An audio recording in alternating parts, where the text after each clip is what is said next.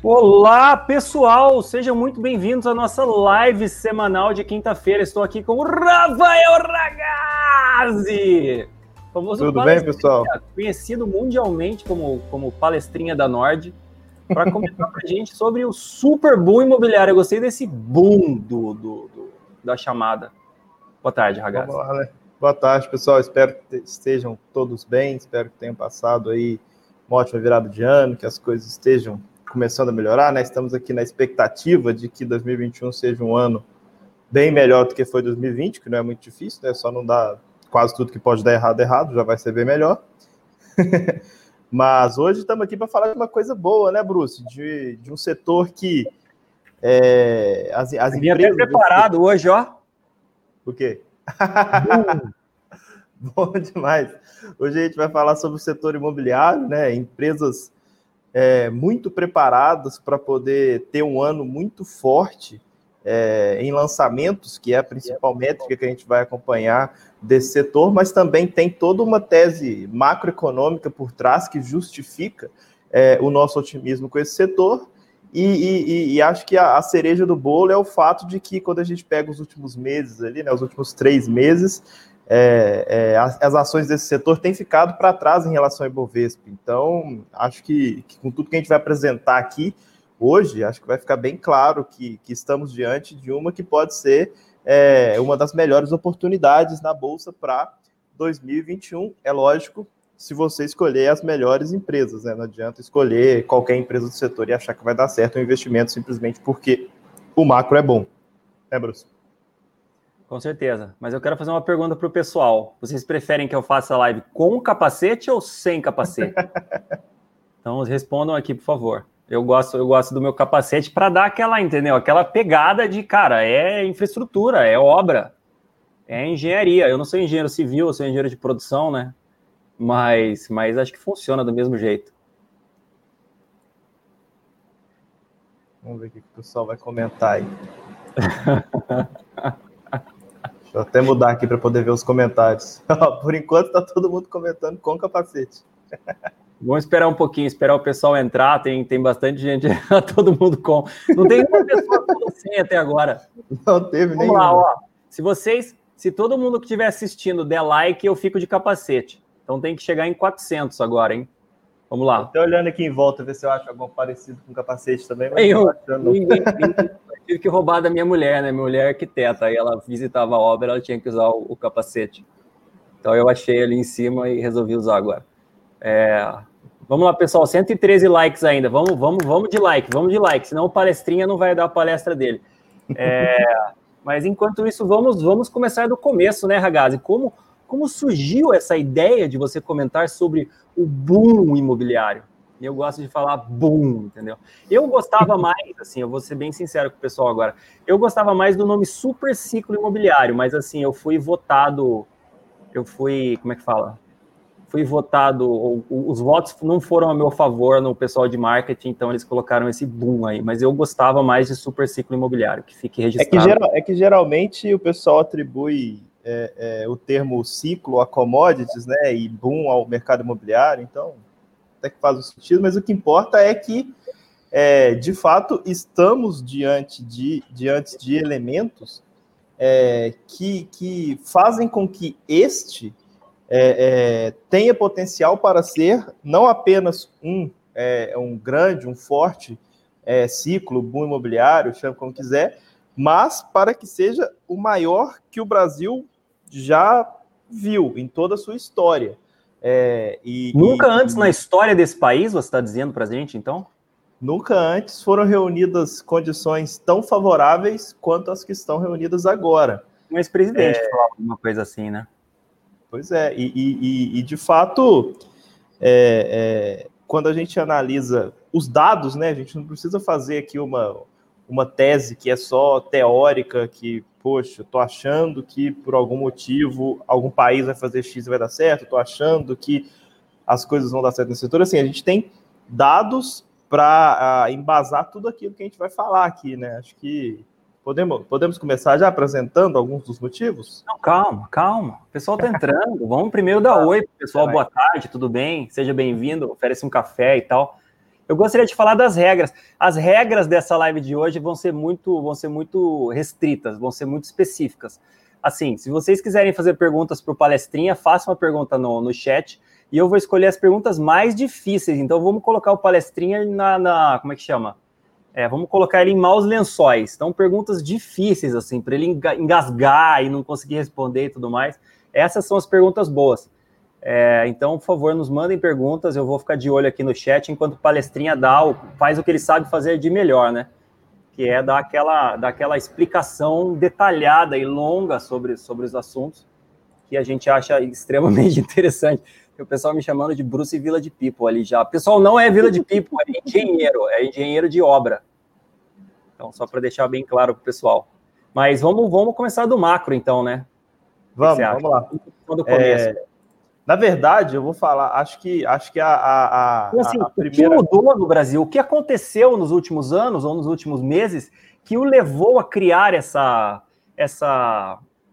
tese, né, que você gosta de chamar, essa ideia do novo boom imobiliário? E por que neste momento?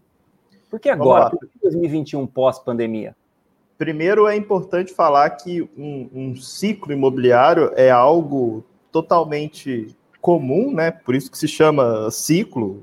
Em algum momento, as empresas desse setor vão estar num ritmo de lançamentos mais fortes e em algum momento vai ter algum problema de excesso de oferta, vai ter algum problema de escassez de demanda, e aí esse ciclo volta a passar por uma fase de baixa e depois ele volta a subir. Então, se não fosse assim, não seria chamado de ciclo, né? Não é à toa que se chama ciclo.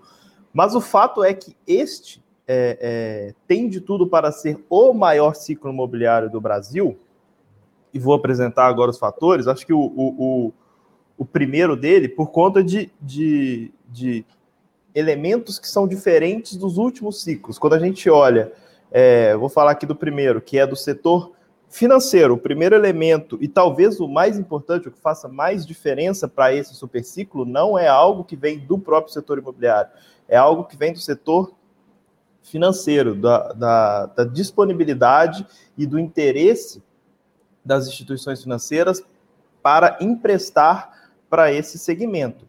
Então, o que está acontecendo com os bancos? A gente sabe que os bancos estabelecidos, né, os grandes bancos, a gente sabe bem quais são os bancos que dominam o setor aqui no Brasil, até pouco tempo atrás, ganhavam muito dinheiro com duas coisas que não era, digamos que, muito difícil de fazer. A primeira delas era com receita, com serviços, com taxas, tarifas e esse tipo de coisa. Isto é algo que não é comum quando você olha para o mercado bancário fora do Brasil, quando você olha para os bancos nos Estados Unidos, por exemplo, ou basicamente em qualquer outro país. Os bancos ganham dinheiro de fato com crédito, intermediação financeira, essa é a principal razão social, né, razão de existir de uma instituição financeira bancária, e é assim que eles ganham dinheiro lá. Por isso que quando a gente olha para o retorno sobre o patrimônio dos bancos aqui no Brasil, ele é mais alto, em média, do que o retorno dos bancos ao redor do globo. Enquanto o ROI de um banco lá fora, um bom banco, costuma ser por volta de 15%, aqui no Brasil a gente viu nos últimos anos instituições entregando ROI acima de 20%, até ali no patamar de 22%, 23%, principalmente por conta da grande receita com serviços, né? Demanda muito menos capital, muito menos gente, etc., para poder ganhar dinheiro cobrando uma tarifa. Para emprestar crédito, lógico, você precisa comprometer capital. E o que está acontecendo? A gente está vendo uma mudança muito grande no Brasil, principalmente por conta de novos entrantes, mas também por conta de uma mudança cultural que tem levado até os próprios bancos estabelecidos a se reformularem, se reestruturarem, no sentido de oferecer serviços e já não ganhar tanto dinheiro com isso. Tem concorrência bancária hoje que oferece praticamente todos os serviços transacionais, né, vamos dizer assim, os serviços corriqueiros, sem cobrar nada com isso. Então, esse é o primeiro ponto que é muito diferente em relação ao sistema financeiro. Os bancos tinham uma grande fonte de receita, que era a receita com serviços, e não é que ela vai acabar, mas ela está numa tendência de queda. Essa tendência não é de maneira alguma de aumentar e nem de ficar estável, é de cair. Por conta disso, os bancos têm que voltar a prestar mais atenção em crédito, porque até pouco tempo atrás também, a gente precisa lembrar que os bancos conseguiam ganhar dinheiro investindo em títulos públicos, por exemplo. Dava para conseguir 14%, 15% de retorno comprando um título público, sem ter que correr risco de crédito, né, de emprestar, de inadimplência, etc. Hoje em dia, essa não é uma realidade. A gente tem hoje uma Selic de 2%. É claro que não vai ficar em 2% para sempre, mas a expectativa é de que se estabilize ali ao redor de 5%, 6% no médio prazo, que é um patamar de juros mais baixo do que o Brasil está acostumado, bem mais baixo, né? 2% é o patamar mais baixo da história. E caso a gente estabilize no patamar de 5%, 6% no médio prazo, também é um patamar muito menor do que os 2 dígitos que a gente estava acostumado até pouco tempo atrás, né? Então, assim, por conta desses 2 fatores, queda na receita com serviços e essa opção que eles tinham de investir em títulos públicos e não precisar emprestar dinheiro não existe mais, os bancos estão recorrendo ao crédito para ganhar dinheiro, né? E esse movimento está apenas começando. É algo que eles estão fazendo e vão fazer cada vez mais nos próximos anos, porque eles vão ter que focar em ganhar dinheiro com a sua atividade principal, com a intermediação financeira. E o que acontece? Qual que é o crédito mais longo que existe? É exatamente o crédito imobiliário. E por que os bancos estão dando tanta ênfase ao crédito imobiliário? Porque quando a gente olha a curva de juros, né, a projeção do mercado, o que ele espera, isso até implícito, né, nos próprios títulos do governo, ainda parece ter uma gordura, ou seja, tem uma expectativa de que os juros lá na frente fiquem ali na casa de 8%, 9%, quando a gente olha a curva de juros, e a gente sabe que, caso ninguém estrague o Brasil, né, que é sempre uma possibilidade, dá para a gente estabilizar num patamar mais baixo que esse. Hoje existe esse prêmio, essa gordura, porque ainda tem muita incerteza, né? A gente já estava passando por uma dificuldade, um problema que precisa ser solucionado em relação ao fiscal, e a pandemia, logicamente, agravou esse problema. Assim, não quero entrar muito nesse mérito, porque aí é uma outra discussão, mas, querendo ou não, pode ser que isso seja até um catalisador para a aprovação de reformas, não sei.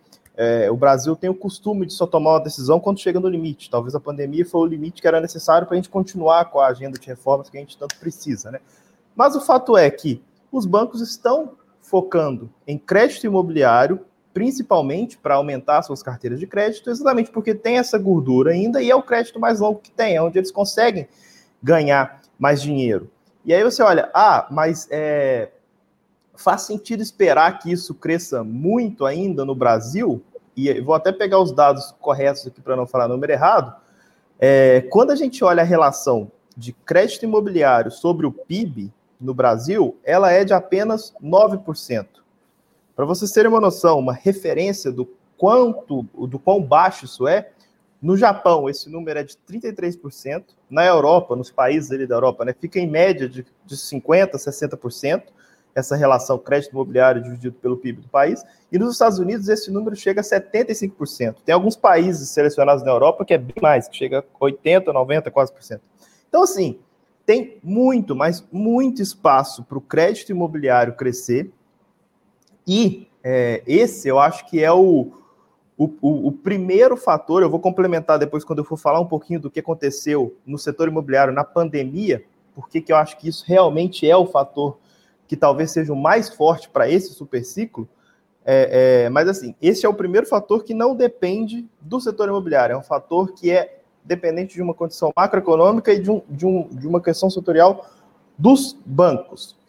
Bruce, antes de prosseguir, você acha que tem alguma coisa que você gostaria de complementar aí sobre essa questão de crédito imobiliário? Diga. Tem, eu estou prestando muita atenção aqui no chat, o pessoal está conversando, está fazendo perguntas e tal, tem algumas perguntas que eu separei. A pergunta mais importante até agora é: Ragazzi, você está no banheiro da sua casa?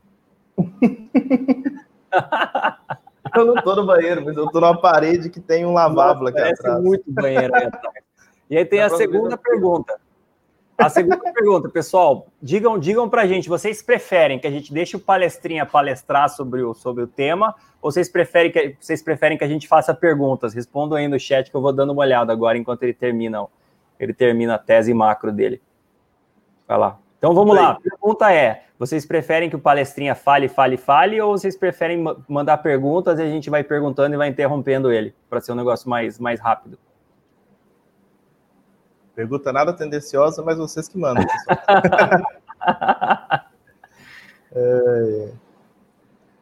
Bom, vamos lá. Então, só para os bancos ainda. Agora fala, tipo assim, como isso se tornou um boom imobiliário. Só para dar sequência aqui, então. Vou falar de maneira mais resumida sobre os outros fatores, então, e a gente parte para as perguntas. Então, primeiro fator, e talvez o grande diferencial desse ciclo, seja crédito, fator crédito. Segundo fator, que é muito importante, além do crédito, quando a gente olha para o lado da demanda, tem muito, mas muito espaço para as incorporadoras crescerem por vários e vários anos. O déficit habitacional no Brasil é estimado ali em cerca de 8 milhões de moradias. Então, quando a gente olha para o que precisava de ter de casa, de moradia para as famílias brasileiras, tem cerca de um déficit de 8 milhões de moradias. Outro fator importante que vai influenciar também na demanda, a taxa de desemprego. Eu já fiz alguns posts nas redes sociais e muita gente questionou isso, talvez isso seja até uma das perguntas que possa surgir aí. A taxa de desemprego alta não é um fator negativo para a tese de um superboom imobiliário. Pelo contrário, a taxa de desemprego alta é um fator que pode ajudar mais ainda esse superboom nos próximos anos por conta de dois fatores. O primeiro deles é que a gente está com desemprego alto por conta da pandemia, né? Um desemprego muito alto, né? Já estava alto antes, mas está com desemprego muito alto por conta da pandemia, e existe uma tendência, né, uma expectativa de que com a melhora cíclica das coisas, simplesmente pelo fato de que vai começar a vacinação, e cedo ou tarde, pode ser agora, pode ser um pouco mais para frente, a gente vai voltar para uma economia normal, e isso tende a reduzir o desemprego. Então, déficit habitacional e taxa de desemprego elevado. E, por fim, eu gostaria de falar do efeito da pandemia em si também, nesse superciclo. Vou pedir o pessoal da nossa equipe de áudio e vídeo para colocar uns gráficos aí na tela para vocês, e eu vou explicar um pouquinho por que a pandemia acabou evidenciando a força desse ciclo. O primeiro gráfico que vai aparecer para vocês é o gráfico de estoque, de oferta final. Basicamente qual que é a quantidade de imóveis que as incorporadoras têm e que ainda não foram vendidos. Quando a gente olha para o que aconteceu com esse gráfico e quando a gente olha para dados históricos, não sei se já está aparecendo aí para vocês. Está aparecendo. Tá, beleza. Quando a gente olha para esse dado, vocês vão ver que nesse período aqui da pandemia, o estoque caiu de maneira vertiginosa. Por quê? Por conta do que tem nos dois outros gráficos. Veio a pandemia, ocorreu um momento de grande incerteza e as incorporadoras decidiram por parar com os lançamentos. Então, quando a gente olha o gráfico dos lançamentos, a gente vai ver que durante a pandemia teve uma queda muito forte no ritmo dos lançamentos. Entretanto, quando a gente olha o terceiro gráfico, que é o gráfico de vendas, que o pessoal vai botar aí para vocês agora, já está na tela. Quando a gente olha esse gráfico, a gente vê que teve sim uma queda, mas nem de perto a queda foi tão significativa quanto a queda nos lançamentos. E por que eu disse que a pandemia evidenciou a força desse ciclo? Talvez o que esses números estão nos dizendo é que a questão do crédito, de um juro baixo e da influência disso na disponibilidade de crédito, talvez seja até mais importante do que a questão da economia em si, né, do desemprego, da taxa de crescimento e etc. Por quê? Porque uma queda de 1 ponto percentual na parcela, 1 ponto percentual na taxa de juros, perdão, significa uma redução de quase 30% na parcela. Então, imagina o que isso faz de diferença no que hoje dá para pagar, para financiar um imóvel em relação a alugar um imóvel. Em diversas situações hoje, e isso não era realidade em nenhum dos últimos grandes ciclos imobiliários do Brasil, hoje é mais barato, inclusive, financiar um imóvel do que alugar um imóvel, para diversos casos. Então, assim, isso faz toda a diferença. Talvez este seja o fator que explica o fato de que as vendas não caíram de maneira tão forte quanto os lançamentos, porque as pessoas continuam querendo se aproveitar desse momento. As pessoas sabem que o juro baixo é uma oportunidade única e não querem perder essa oportunidade de ter sua casa própria. A gente sabe que a casa própria é o grande sonho dos brasileiros. Quando a gente olha para o quarto gráfico, que eu vou pedir o pessoal para colocar aí agora para vocês, que é um gráfico de intenção de compras, esse dado aí, ele vai só até outubro, a última pesquisa. Mas o fato é que a intenção de compra, isso é basicamente quem pretende comprar um imóvel nos próximos 2 anos, essa é a pergunta. A intenção de compra em outubro já estava ali num patamar acima do que estava antes da pandemia. Pelo que a gente vem observando aí de tendência de comportamento do consumidor, se a gente for olhar um dado atualizado de dezembro, agora de janeiro, eu acredito que esse patamar já deve estar até mais alto do que o pré-pandemia. Então, quando a gente junta tudo isso, questão do crédito com um cenário que nunca existiu no Brasil, déficit habitacional muito alto, taxa de desemprego elevada, e a pandemia evidenciando a força desse ciclo, né? O próprio estoque, que é o primeiro gráfico aí, hoje está num patamar de 9 meses. Se a gente continuar vendendo no ritmo que estão as vendas hoje, em 9 meses acaba todo o estoque. Quando a gente pega o pior momento para esse setor na história recente, ali 2016, 2015, esse estoque era de 22 meses. Então, realmente, um conjunto de elementos inédito no Brasil. E por fim, só para completar, acho que tem questão também do lado das incorporadoras, né, que estão capitalizadas. A gente viu aí uma onda de IPOs na Bolsa, ou seja, tem dinheiro e tem muita vontade, estão vendo esse cenário, estão empolgadas, estão investindo para poder realizar, de fato, um grande número de lançamentos. Quando a gente pega o guidance, que é a projeção das companhias do setor de lançamentos para 2021, meio que um consenso, todo mundo no mínimo dobrando. Tem companhia que está triplicando, tem companhia que vai quadruplicar, tem companhia com plano por médio prazo de crescer 4, 5 vezes o ritmo de lançamento anual. Então, assim, se a gente olha setor financeiro, crédito, se a gente olha demanda, questão macroeconômica, se a gente olha capacidade de entrega, de oferta do ponto de vista das incorporadoras em si, a gente tem, de fato, um conjunto de elementos que é inédito. E resumindo a tese, assim, basicamente é por isso que eu acredito que esse tende a ser o maior boom imobiliário que o país já viu. Não, legal, super, super legais esses gráficos que você mostrou aí. Então, o pessoal ficou muito preocupado com a pandemia, mas a pandemia acabou sendo boa para o setor, né? Porque as vendas continuaram super fortes mesmo durante a pandemia, e as incorporadoras tinham estoque, então venderam muito estoque durante a pandemia, e agora o estoque está super baixo, né? Então, o que vale no setor é o crédito, né? O juro caiu, o juro nunca na história do Brasil, né? Como diria um presidente brasileiro antigo, nunca na história desse país o juro foi tão baixo, e o juro baixo leva as pessoas tanto para a bolsa quanto para comprar imóveis, basicamente parar de investir no CDI e começar a investir em outras coisas e até comprar o seu imóvel próprio, né? O que é também maravilhoso. Mas assim, Ragazzi, eu sei que você respondeu já, mas só puxando um pouco, que muita gente bateu na tecla do desemprego aqui. Então, assim, dá uma comentada, por que o desemprego não atrapalha o seu racional de investimento no boom imobiliário? Ou por que o desemprego até ajuda o boom imobiliário, pensando de uma forma um pouco mais ampla? Alguns fatores, né? O primeiro deles, o pico de desemprego foi observado agora na pandemia. E o gráfico das vendas mostrou que isso não teve uma influência negativa na pandemia. Eu atribuiria o fato das vendas terem caído ali no começo da pandemia muito mais ao fato de que as incorporadoras precisavam se adaptar para fazer vendas digitais, tiveram stand fechados e coisas desse tipo, do que ao fato de que a demanda parou naquele momento. Então, assim, isso já mostra que o fator crédito é muito mais forte do que o fator economia, né? E desemprego sendo a principal métrica que a gente vai olhar aí para balizar para a demanda de imóveis. Mas, segundo, por que pode ser positivo? O desemprego está alto por conta de um efeito que a gente sabe que é temporário. Pelo menos parte do desemprego, né? Tem uma parte que vai depender de coisas estruturais do país, e aí a gente vai depender mais de o país basicamente não perder o controle do lado do ponto de vista fiscal, mas tem uma parte do desemprego que vai reduzir simplesmente porque a economia vai voltar a funcionar normalmente.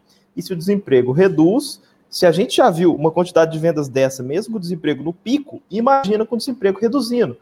E outro fator que eu não tinha falado ainda, que é muito importante relacionado ao desemprego, é que o custo da obra, o custo de construção, quando a gente pega, vamos assim, desconsiderar o custo do terreno, vamos considerar somente o custo de construção. Então, estamos falando de custo de materiais e custo de mão de obra. A mão de obra é o custo mais relevante quando a gente vai olhar os custos da construção. Então, é mais de metade, quase 60% dos custos. O fato de que temos um desemprego elevado significa que podemos, por vários e vários anos, crescer forte nesse setor sem que falta de mão de obra seja um problema e que gere uma inflação de custos por exaustão dos fatores, né? Então, acho que por conta desses 3 fatores, eu não estou muito preocupado com o desemprego afetando negativamente este superboom imobiliário. Não, com certeza. Então, o desemprego, na verdade, é bom para o setor, porque o setor é um grande empregador brasileiro, né? Então, com o desemprego mais alto, quer dizer, eles vão conseguir fazer mais obras conseguindo segurar o custo, né? O custo de mão de obra, como você mesmo falou, é mais de 50% do custo total da obra, né? E outro detalhe importante que eu esqueci de comentar em relação à mão de obra é que, no último ciclo, por exemplo, grande parte do que teve de construção eram grandes obras de infraestrutura. Neste ciclo, a gente está vendo obras de construção civil, a gente não está vendo grande obra de infraestrutura, então não tem nem essa competição com grandes obras por mão de obra. Então, mais um fator positivo nesse quesito. Com certeza. E tem outro grande problema que me falaram aqui mais cedo. O capacete de engenheiro é branco, e eu não sabia. Então, o capacete amarelo parece que é de peão. Agora, eu não sei quem que usa o capacete amarelo na obra, mas eu errei a cor do capacete. Eu vou rever isso e depois eu volto com o capacete melhor, pessoal, o capacete de engenheiro. Mas o capacete melhor não, o capacete de outra cor. Mas, assim, a grande pergunta aqui do pessoal do chat, está todo mundo preocupado com os riscos, né? Mas e os riscos? Os riscos? Vamos lá. Ele não coloca de uma forma, mas, assim, a grande maioria está preocupada com os juros, né? Mas e os juros? E o fiscal? Se o governo perde o fiscal, os juros vão subir, mas quais são as perspectivas para os juros? Ou qual que é como que alguma mudança nos juros pode impactar essa grande oferta de empréstimos que a gente está vendo dos bancos agora? Vamos lá. E as pessoas estão completamente corretas quando fazem essa pergunta. Porque se a gente está falando que o que faz a maior diferença neste ciclo é o fato de que os juros é baixo, se por algum motivo os juros volta a casa de 2 dígitos, vocês podem ter certeza que os projetos de grande parte das incorporadoras vão ser inviabilizados. Então, este, de fato, é o principal risco para essa tese. Quando a gente está falando assim, de maneira geral, se a gente for olhar caso a caso, a gente vai ver que tem empresas que estão mais bem protegidas, que têm uma postura mais conservadora e que sofreriam menos no caso de um descontrole, mas esse, de fato, é o maior problema. O principal deles é o seguinte: se o Brasil perde as rédeas dos seus gastos, estamos falando de descontrole fiscal, o que vai acontecer?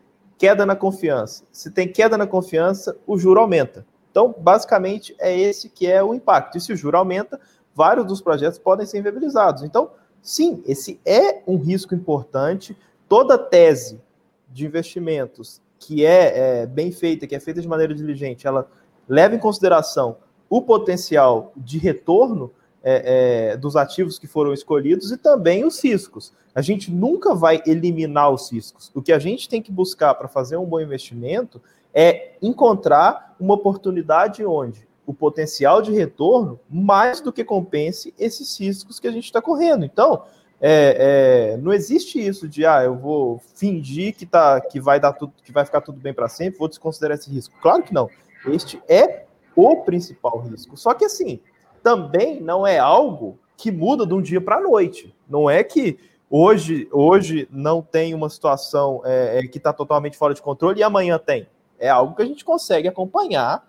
E eu acho que isso que talvez um dos principais papéis da Nord, né? Muita gente acompanha todos os conteúdos que a gente disponibiliza de maneira gratuita e a gente fala de teses como essa, mas quem quer um acompanhamento em tempo real de tudo que está acontecendo, tanto do ponto de vista positivo quanto negativo com cada uma das teses, tem a opção de se tornar um assinante e aí sim vai saber de perto o que a gente acha de tudo que está acontecendo. Então, muitas vezes a gente vem aqui apresentar teses porque a gente acredita que são oportunidades que são muito boas, que a gente tem quase que a obrigação de levar para os investidores, mas o acompanhamento mais de perto, principalmente dessa questão de preço dos ativos, de potencial de valorização, de riscos do que vem acontecendo, a gente faz dentro dos nossos produtos, né? E a gente tem empresas do setor imobiliário em diversos produtos da casa. Então, todo mundo que assina algum produto da casa aqui vai ter algum tipo de acompanhamento sobre esse setor. É bem difícil encontrar algum produto que não vai ter. Realmente o ciclo é muito forte, né?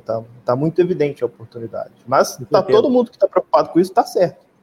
A gente ia ter a Marília nessa live aqui para falar dos juros. Mas basicamente é isso, né? Tipo, é o que você falou. Todo investimento tem riscos e o risco do boom imobiliário é o financiamento sumir. O que aconteceu de alguns anos para cá foi que basicamente o Brasil não tinha financiamento imobiliário, o juro era muito alto, o juro caiu, o financiamento imobiliário está bastante disponível, todos os bancos querem dar juro imobiliário, que é um juro de longo prazo, que é um juro com uma segurança muito maior. Então a gente teve essa aceleração aí do boom imobiliário agora. O desemprego, na verdade, é bom para as empresas, porque elas conseguem contratar mais gente a um custo mais baixo, metade do custo da obra é mão de obra.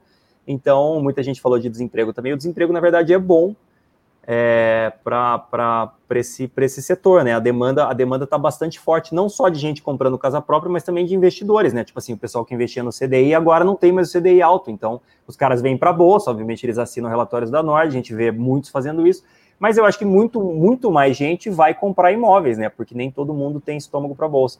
Mas pensando nos juros e pensando a longo prazo, basicamente, se o governo não estourar o teto fiscal, os juros brasileiros agora são baixos. Tipo assim, mudou o patamar de juros do Brasil. O Brasil tinha um juro alto, mas o Brasil era o maior juro do mundo, né? O Brasil era estranho com relação ao resto do mundo. E agora o Brasil se normalizou. Agora o Brasil tem um juro que é mais ou menos equivalente ao resto do mundo. O CDI vai subir? O CDI vai subir, ele está 2% ao ano, está super baixo. Ele está estimulando a economia porque a gente está em um período de pandemia, a gente teve uma recessão em 2020 e tudo mais. Ele vai subir sim. Mas se você pensar nos juros longos, né, que é o que define a taxa de juros para o empréstimo imobiliário, obviamente, esse juro longo já reflete essa expectativa de alta de juros, óbvio que não para 14% mais, mas o juro longo está em mais ou menos 7%. Longo não, né? O médio, não sei como é que fala. Mas, assim, e outra coisa, Bruce, o juro está mais ou menos 8%. Então o juro já reflete essa alta que está todo mundo imaginando. Quando o Brasil voltar a crescer, o juro vai subir, mas o CDI é o juro de um dia. O juro longo, que é como os bancos precificam o empréstimo imobiliário, já precifica uma normalização dos juros. Então, isso já está no preço. E só para complementar, Bruce, essa relação de desemprego e juros, tem uma outra coisa importante, que é o que você acabou de falar agora. Quando a gente olha a curva de juros, ela está lá em 8%, 9%, mas isso já levando em consideração essa incerteza fiscal. Porque se a gente tira esse risco de perder o controle fiscal, esse juros longo projetado estaria por volta de 5%, 6%. Inclusive é baseado nessa perspectiva que os bancos estão emprestando dinheiro a taxas a prazos mais longos, né? Porque eles conseguem capturar essa gordura para eles. Quando a taxa de juros realizada se torna menor do que a projetada lá na frente, eles ganham esse diferencial, isso significa mais retorno. É por isso que eles estão tão interessados em emprestar crédito por prazos longos. E só para complementar o tema de desemprego também, é importante citar que isso influencia mais a metade de baixo ali da demanda, né, que são por imóveis mais populares, principalmente aqueles que têm incentivo do governo, do programa Minha Casa Minha Vida, que agora se chama Casa Verde e Amarela, mas que é basicamente o mesmo programa. É a mesma coisa com nome diferente. Porque essas pessoas tomam uma decisão de investimento da seguinte maneira: a parcela não cabia no meu orçamento e agora cabe, dado que eles têm um emprego, né? Então, a relação do desemprego é essa e dos juros. E já as pessoas do média renda, do alta renda, vão tomar decisões também olhando, principalmente o média renda, também olhando juros, mas também olhando oportunidades de investimento, principalmente porque Antes, essas pessoas poderiam investir na renda fixa e ganhar 2 dígitos, e agora não podem mais. Então, elas têm que ir para a renda variável. Alguns vão para bolsas, e outros, ou para outros tipos de ativos no mercado financeiro, né, de renda variável, e outros preferem investir em imóveis. A gente sabe que o brasileiro tem essa eles vão para a renda fixa que não é fixa da Marília, né? Também. Então, assim, só para fechar esse tema de juros e de desemprego, tem um efeito diferente em cada um dos segmentos também, né? Eu diria que no alta renda, principalmente, essa questão do juro baixo influencia não na capacidade de pagamento, mas no interesse em comprar um imóvel, não apenas como moradia, mas também olhando para a valorização. E aí eu acho que a gente pode até entrar em outro tema, Bruce, que eu já vi que tem aqui nas perguntas, que muita gente está falando, eu estou tentando vender imóvel e não estou conseguindo. A gente precisa fazer uma diferenciação muito importante aqui. A gente está falando de um super boom e de oportunidades de investimentos em incorporadoras, em empresas que fornecem diretamente para incorporadoras, enfim, para esse ciclo que eu vou chamar de primário, para quem está fazendo projetos, lançando imóveis e vendendo esses imóveis que são imóveis novos no mercado. O mercado secundário, que é o mercado de imóveis usados, tem uma dinâmica completamente diferente, que é muito mais caso a caso, que vai depender de região específica do que de tese macro. E, inclusive, o fato de que um imóvel novo, hoje, pode ser comprado em uma condição de financiamento muito mais interessante, pelo menos no curto prazo, vai reduzir a demanda por imóveis usados, porque muita gente tem o sonho de ter a casa própria e preferem, quando vão dar esse passo, né? Quem está saindo do aluguel, principalmente, comprando o seu primeiro imóvel, ter a casa do seu jeito, construir, fazer pelo menos a personalização da casa. Então, não dá para pegar uma dificuldade pontual que pessoas podem estar tendo para vender imóveis agora e falar, por causa disso, esse ciclo não é forte. Não tem nada a ver uma coisa com a outra. A gente está falando de um ciclo que vai afetar principalmente as incorporadoras, quem está lançando imóveis no mercado primário. Se a gente for olhar casa... E assim, importante citar também diferenças regionais. Se a gente for olhar o mercado de São Paulo, e é onde estão a maioria das incorporadoras, a perspectiva é infinitamente melhor do que o mercado do Rio de Janeiro, por exemplo. Mas conta pra gente sobre o mercado de imóveis de Divinópolis. Como que é lá? Divinópolis é uma cidade do interior, eu sou de lá, né? Então, assim, é muito diferente. Tá tendo boom imobiliário em Divinópolis? Nem de perto, ninguém nem cogita isso.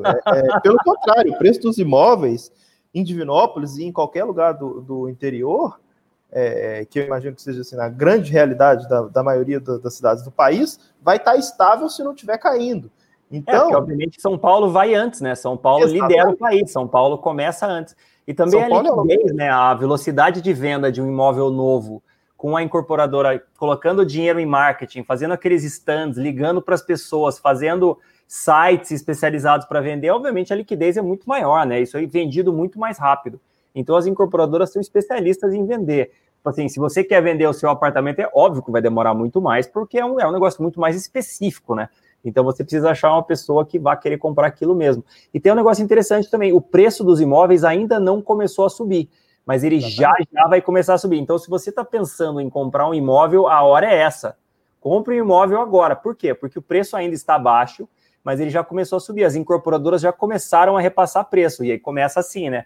As incorporadoras começam a repassar preço nos imóveis novos e isso vai descendo a cadeia e já todos os imóveis começam a subir, assim como a gente teve naquele ciclo lá em 2000 e... Agora eu não lembro quando foi, eu acho que foi 2008, por aí. Os anos mais, começou em 2008, depois da crise, os anos mais fortes foram em 2010, 2014. E mais um dado também que eu esqueci de comentar para vocês terem noção da força desse ciclo, a quantidade de crédito imobiliário que foi oferecido esse ano, mesmo com pandemia, já é maior do que em 2014, que foi o melhor ano do ciclo anterior e que foi um ciclo bem forte. Então, realmente... É mais um dado que eu não tinha comentado ainda que reforça a força desse ciclo. E acho que vale aqui de Divinópolis no chat que está puxando o saco de Divinópolis aqui, falando que é uma linda cidade e tudo mais. Eu não conheço ainda, preciso ir para lá. Eu conheço BH, que é do lado, que é de onde a família do meu pai é. Mas assim, eu tenho um comentário super relevante, Ragazzi, é uma crítica, na verdade. Na semana passada, eu fiz uma live com a Daniele e a gente teve mais de 1.000 likes. E hoje a gente só tem 500 likes. Então, o pessoal não like você. O pessoal não está gostando muito do Ragazzi. Faz aí um... Conta uma piada, não sei. O pessoal quer te dar um like, mas você não está convencendo eles. Então, pessoal, likes para o Ragazzi aí. Vamos fazer o seguinte, vamos falar de outros ciscos, então, que é a principal dúvida do pessoal, né? Acho que já falamos da questão macro, mas existem outros ciscos. Vamos falar de outros ciscos. O pessoal quer falar de risco, vamos falar de risco. Vamos? Bora. Então, vamos lá. Eu acho que, olhando do ponto de vista geral, assim, né, um risco que vale para todo o setor, já que estamos falando de uma tese de maneira mais generalista aqui, a gente citou a questão macroeconômica, que é o principal risco, precisamos acompanhar de perto, logicamente. Eu acho que o segundo maior risco é a inflação de custos. E aí a gente precisa fazer uma separação em 3 elementos que compõem o custo dos imóveis, né? Um deles é o custo dos materiais, o outro é o custo da mão de obra, e o terceiro é o custo dos terrenos. E as dinâmicas desses 3 custos não precisam estar necessariamente passando pelo mesmo momento. Mão de obra a gente já comentou um pouco. Questão do desemprego, quando a gente conversa com as incorporadoras, não tem nenhuma que está preocupada com isso agora, principalmente por conta do desemprego muito alto. Então, beleza. É um risco que a gente tem que ficar atento, mas é algo mais para o final do ciclo, não para o começo do ciclo, que é o que a gente está vivendo agora. Questão dos materiais, que essa sim emergiu aí como uma grande preocupação nesse ano, que eu acho que vale a pena ser citada, mas que eu não acredito que também seja um grande problema agora. Por quê? O que aconteceu para elevar custo de materiais que são utilizados na construção? E aí a gente está falando de aço, por exemplo, de outros materiais que vão na obra. Aço foi um dos que mais subiu, né? Primeiro, a gente tem que levar em conta que teve impacto na capacidade produtiva brasileira desses materiais durante a pandemia. É lógico que as maiores empresas têm fôlego para passar por esse tipo de situação, mas as fornecedoras dessas empresas ou alguns elos ali dessa cadeia de valor não têm tanto fôlego. Aconteceu isso com essas empresas que produzem essas commodities que são utilizadas na construção, e também aconteceu, poderia citar aqui num outro setor, só para dar um exemplo, com as fornecedoras, com as montadoras de veículos, ou com as empresas que fornecem para montadoras. Quem tinha mais saúde financeira conseguiu continuar operando. Quem não tinha tanto fôlego passou por dificuldade, muita gente fechou a porta. Então, a pandemia causou um impacto momentâneo. Quando a gente conversa com especialistas do setor, com as empresas do setor, a perspectiva, a percepção que eles têm é de que, a partir do segundo semestre do ano que vem, isso volte a um patamar normal. A gente precisa levar em consideração que o fator dólar talvez seja um dos elementos que compõem o custo de material que não volte, porque o fator dólar está ligado a questões mais macroeconômicas, a decisão do governo de interferir ou não no câmbio, a incerteza. Ninguém mais vai para a Disney, então? Acabou a Disney? Como disse o Paulo Guedes? A parte atrelada ao dólar pode ser que essa sim tenha já um efeito de curto prazo e que seja permanente, mas o resto é um efeito momentâneo de incapacidade de oferta por conta da pandemia. Por que eu não estou tão preocupado quando a gente olha para longo prazo, né? No médio prazo é lógico que isso afeta a margem, mas no longo prazo eu não estou preocupado. Por quê? Porque, apesar do que aconteceu na pandemia, a gente ainda está longe de um cenário de exaustão dos fatores produtivos, que é quando quem está fornecendo esse tipo de material para as incorporadoras já produz no limite, não tem condição de produzir mais, e aí, consequentemente, o que acontece é alta de preço. Eu acho que quando a gente chega nesse ponto, e aí isso serve tanto para mão de obra quanto para materiais, a gente começa a ter uma sinalização de que podemos estar chegando perto do fim do ciclo. Porque aí se o custo começa a subir muito mais do que as incorporadoras conseguem repassar para os clientes, que é o contrário do que está acontecendo agora, a vontade de continuar lançando vai caindo, a oferta também, o estoque, né, já vai estar mais alto, porque isso vai acontecer depois de vários anos de lançamento. Então, claro que inflação de custos e inflação de mão de obra é uma preocupação, mas eu imagino que a preocupação grande disso seja lá na frente, e não agora. Então, agora é efeito momentâneo, curto prazo, por conta de pandemia. Não enxergo exaustão de fatores, nem de fatores de produção, nem de capacidade de mão de obra. E quer dizer, estamos no começo do ciclo ainda, compra. O terceiro fator é a questão dos terrenos, né? E aí sim, isso é impactado por competição. Eu acho que em São Paulo isso é mais preocupante, porque grande parte do dinheiro está aqui. As empresas que levantaram capital, por exemplo, com IPO, com follow-on, no ano passado e no ano retrasado, vão brigar por terrenos aqui. E aí vai muito de buscar as melhores empresas do setor. As empresas que fizeram boas compras lá no passado, tem empresa que já tem estoque para lançar 3, 4 anos, num ritmo muito forte de lançamentos. Ou seja, eles não vão precisar pagar caro agora para lançar por um bom tempo. E eles podem se planejar também para fazer as compras para lançar depois que esse estoque, esse banco de terrenos for exaurido. E por isso que é importante sempre olhar caso a caso, né? A gente não pode olhar simplesmente uma questão é bom para o setor, vou fechar o olho e comprar qualquer uma. E aí, falando de empresas que atuam fora de São Paulo, eu acho deixa eu fazer um comentário aqui bem interessante. O pessoal falou, se der 1000 likes, você pinta o cabelo de loiro? Para quem que foi esse comentário? Foi para você, ó, que tá aqui no chat. O Breia já fez esse... O Breia já fez essa coisa certa, né? Mas assim, tem uma pergunta legal também do Felipe Casagrande. Aonde é melhor investir, então, para aproveitar o boom imobiliário? Você vai nas empresas do Minha Casa Minha Vida, na baixa renda ou na alta renda? Eu acho que você não precisa escolher um ou outro. Quando você olha a perspectiva macro que a gente está falando, quem é mais beneficiado são as empresas de média e alta renda, porque toda essa questão de juros, desemprego caindo, influencia mais a alta renda. Por outro lado, quando a gente olha para déficit habitacional, metade daquele déficit habitacional é baixa renda, é segmento mais baixo. Então, assim, a demanda vai continuar existindo de maneira muito forte também para o baixa renda. E é importante levar em consideração que, apesar de que a expectativa de que o orçamento desse programa não cresça muito nos próximos anos, né? Teve um período longo de crescimento do orçamento do Minha Casa Minha Vida ali até uns 2, 3 anos atrás, e depois disso estabilizou. A expectativa é que agora também não tem um crescimento tão grande.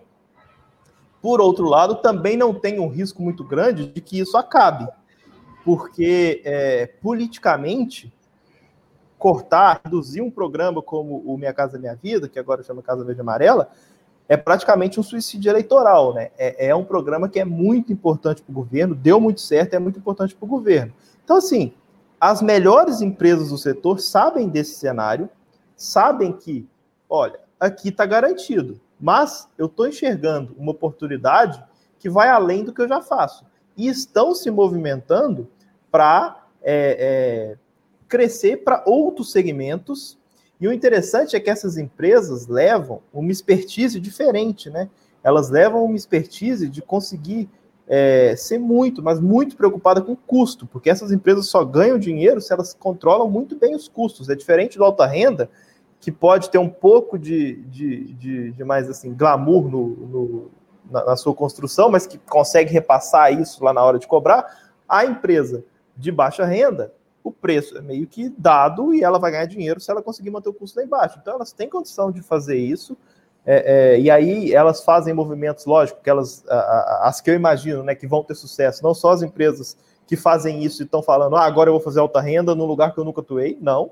É quem está dando um passo marginal, é quem está indo para um média renda ali acima do Minha Casa Minha Vida, que hoje é muito mais interessante do que no próprio limite ali do Minha Casa Minha Vida, já ir para o sistema brasileiro de financiamento fora do programa do governo. Então, eu acho que tem oportunidade, tanto na baixa renda quanto na média renda, Inclusive, eu fiz essa tese, né? O convite que eu faço para todos é de que vocês venham conhecer o Nord10X. Lá eu tenho 3 incorporadoras que eu acho que são as empresas que estão mais bem posicionadas para poder se aproveitar desse super boom imobiliário. A gente preparou até um código aqui, pediu o pessoal para colocar na tela, o código BOOM, que vai dar um desconto para quem quiser conhecer o produto e quiser conhecer quais que são, de fato, as minhas empresas preferidas para surfar esse ciclo. E lembrando que você pode você também tem um período de degustação de 30 dias, né? A gente tem isso para todos os produtos aqui na Norte. Você pode entrar, conhecer quais são as empresas que eu recomendo, e aí é importante que você veja o relatório também, para ver nos detalhes a questão dos riscos, das perspectivas de crescimento de cada uma dessas empresas, do preço, esse tipo de coisa que está lá no relatório, que é exclusivo para assinantes. E se você entender que, poxa, achei esse trabalho muito fraco, vi as outras recomendações também, achei que não faz sentido nenhum, a estratégia do Nord10X, que é uma estratégia baseada em crescimento, gostei, mas não faz sentido para mim, você não é obrigado a ficar. Você pode ficar por 30 dias, por um período de degustação, e se você entender que aquilo não faz sentido para você, a gente devolve todo o seu dinheiro. Mas, assim, o Nord10X é um produto que tem apenas... Boom. É fácil de lembrar. Boom. Nossa, qual é o código? É Boom. E, assim, eu acho que essas empresas estão num ótimo momento de compra, porque elas têm ficado para trás nos últimos meses, e tem de tudo para 2021 ser muito forte. Mas não é só essa tese que a gente tem lá no Nord10X, né? A gente tem, por exemplo, 2 empresas, o produto tem apenas 3 meses de vida, e a gente tem 2 empresas que já dobraram de valor desde o início do produto. Então, eu acho que tem muita coisa bacana lá para vocês conhecerem. Eu deixo aqui, né, meu convite para todos que queiram conhecer não somente a tese do Superboom Imobiliário, mas um pouco mais sobre o que é investir em crescimento, quais são as outras empresas, as outras teses que eu tenho, que eu acho que são empresas que podem se multiplicar por várias e várias vezes. O que a gente busca lá são as 10 baggers, né? Empresas que podem se multiplicar por 10. Quem tem interesse em conhecer esse tipo de estratégia, se expor a esse tipo de empresa, eu deixo aqui meu convite e reforço, inclusive, o fato de que vocês podem aproveitar o código promocional aí para ter um desconto, e lembrando que é um código temporário, né? Não vai ficar aí para sempre. Então, aproveita a oportunidade, o cupom de desconto. Boom! O Aaron Pinto fez a melhor pergunta até agora. Quero treta. Anti-trade ou 10X vai ser o boom? E aí, Bruce?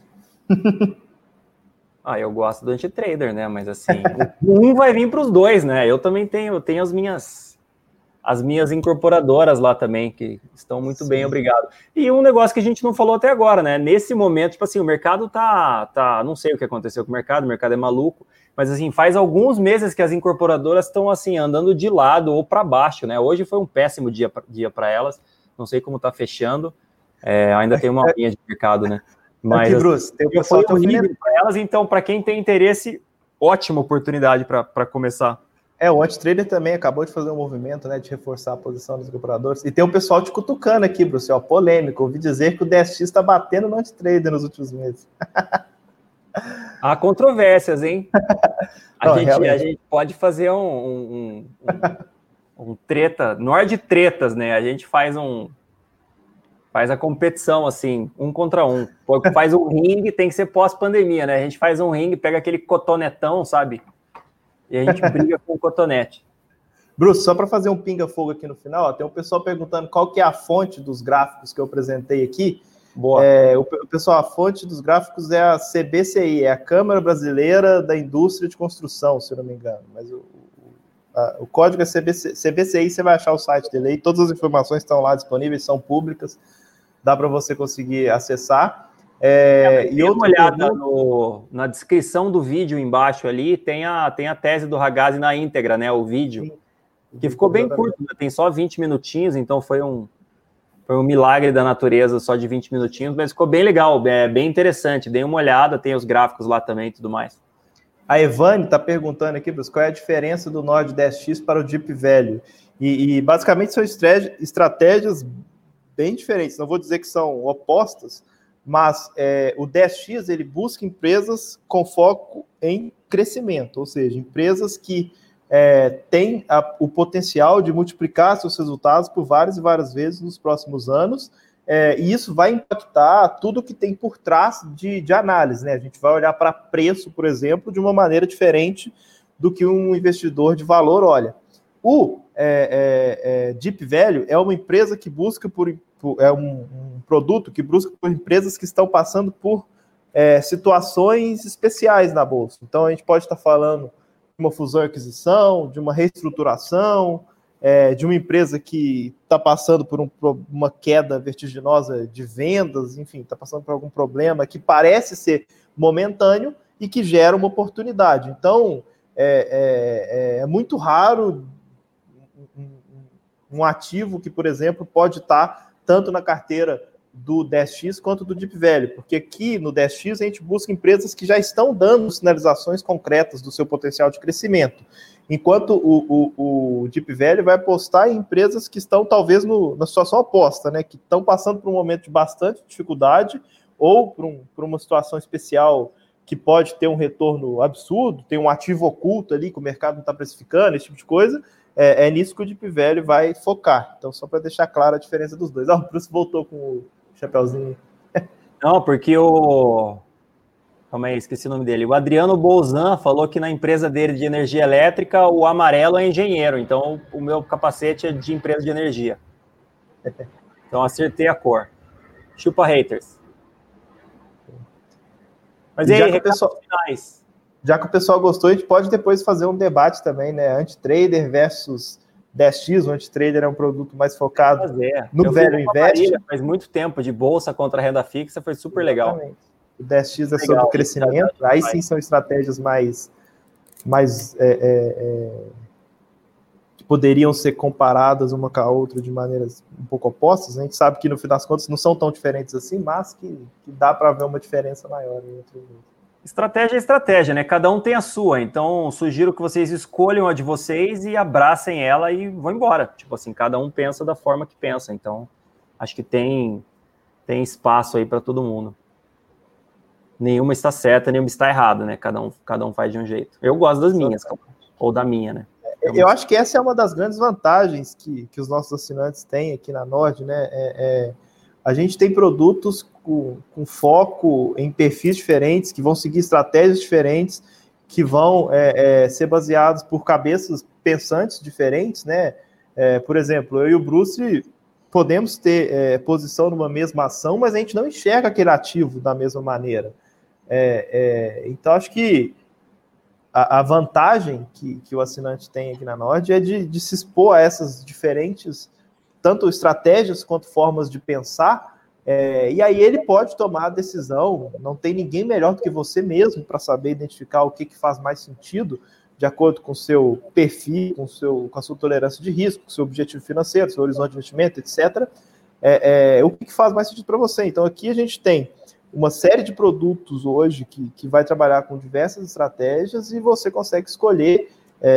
Você pode, lembrando, o que eu falei aqui do período de teste de 30 dias é válido para qualquer assinatura anual da Nord. Então, se você quiser testar mais de um produto e aí você toma a decisão depois de 30 dias, sabendo qual que é o que você gostou mais, o que faz mais sentido fazer, você pode fazer isso.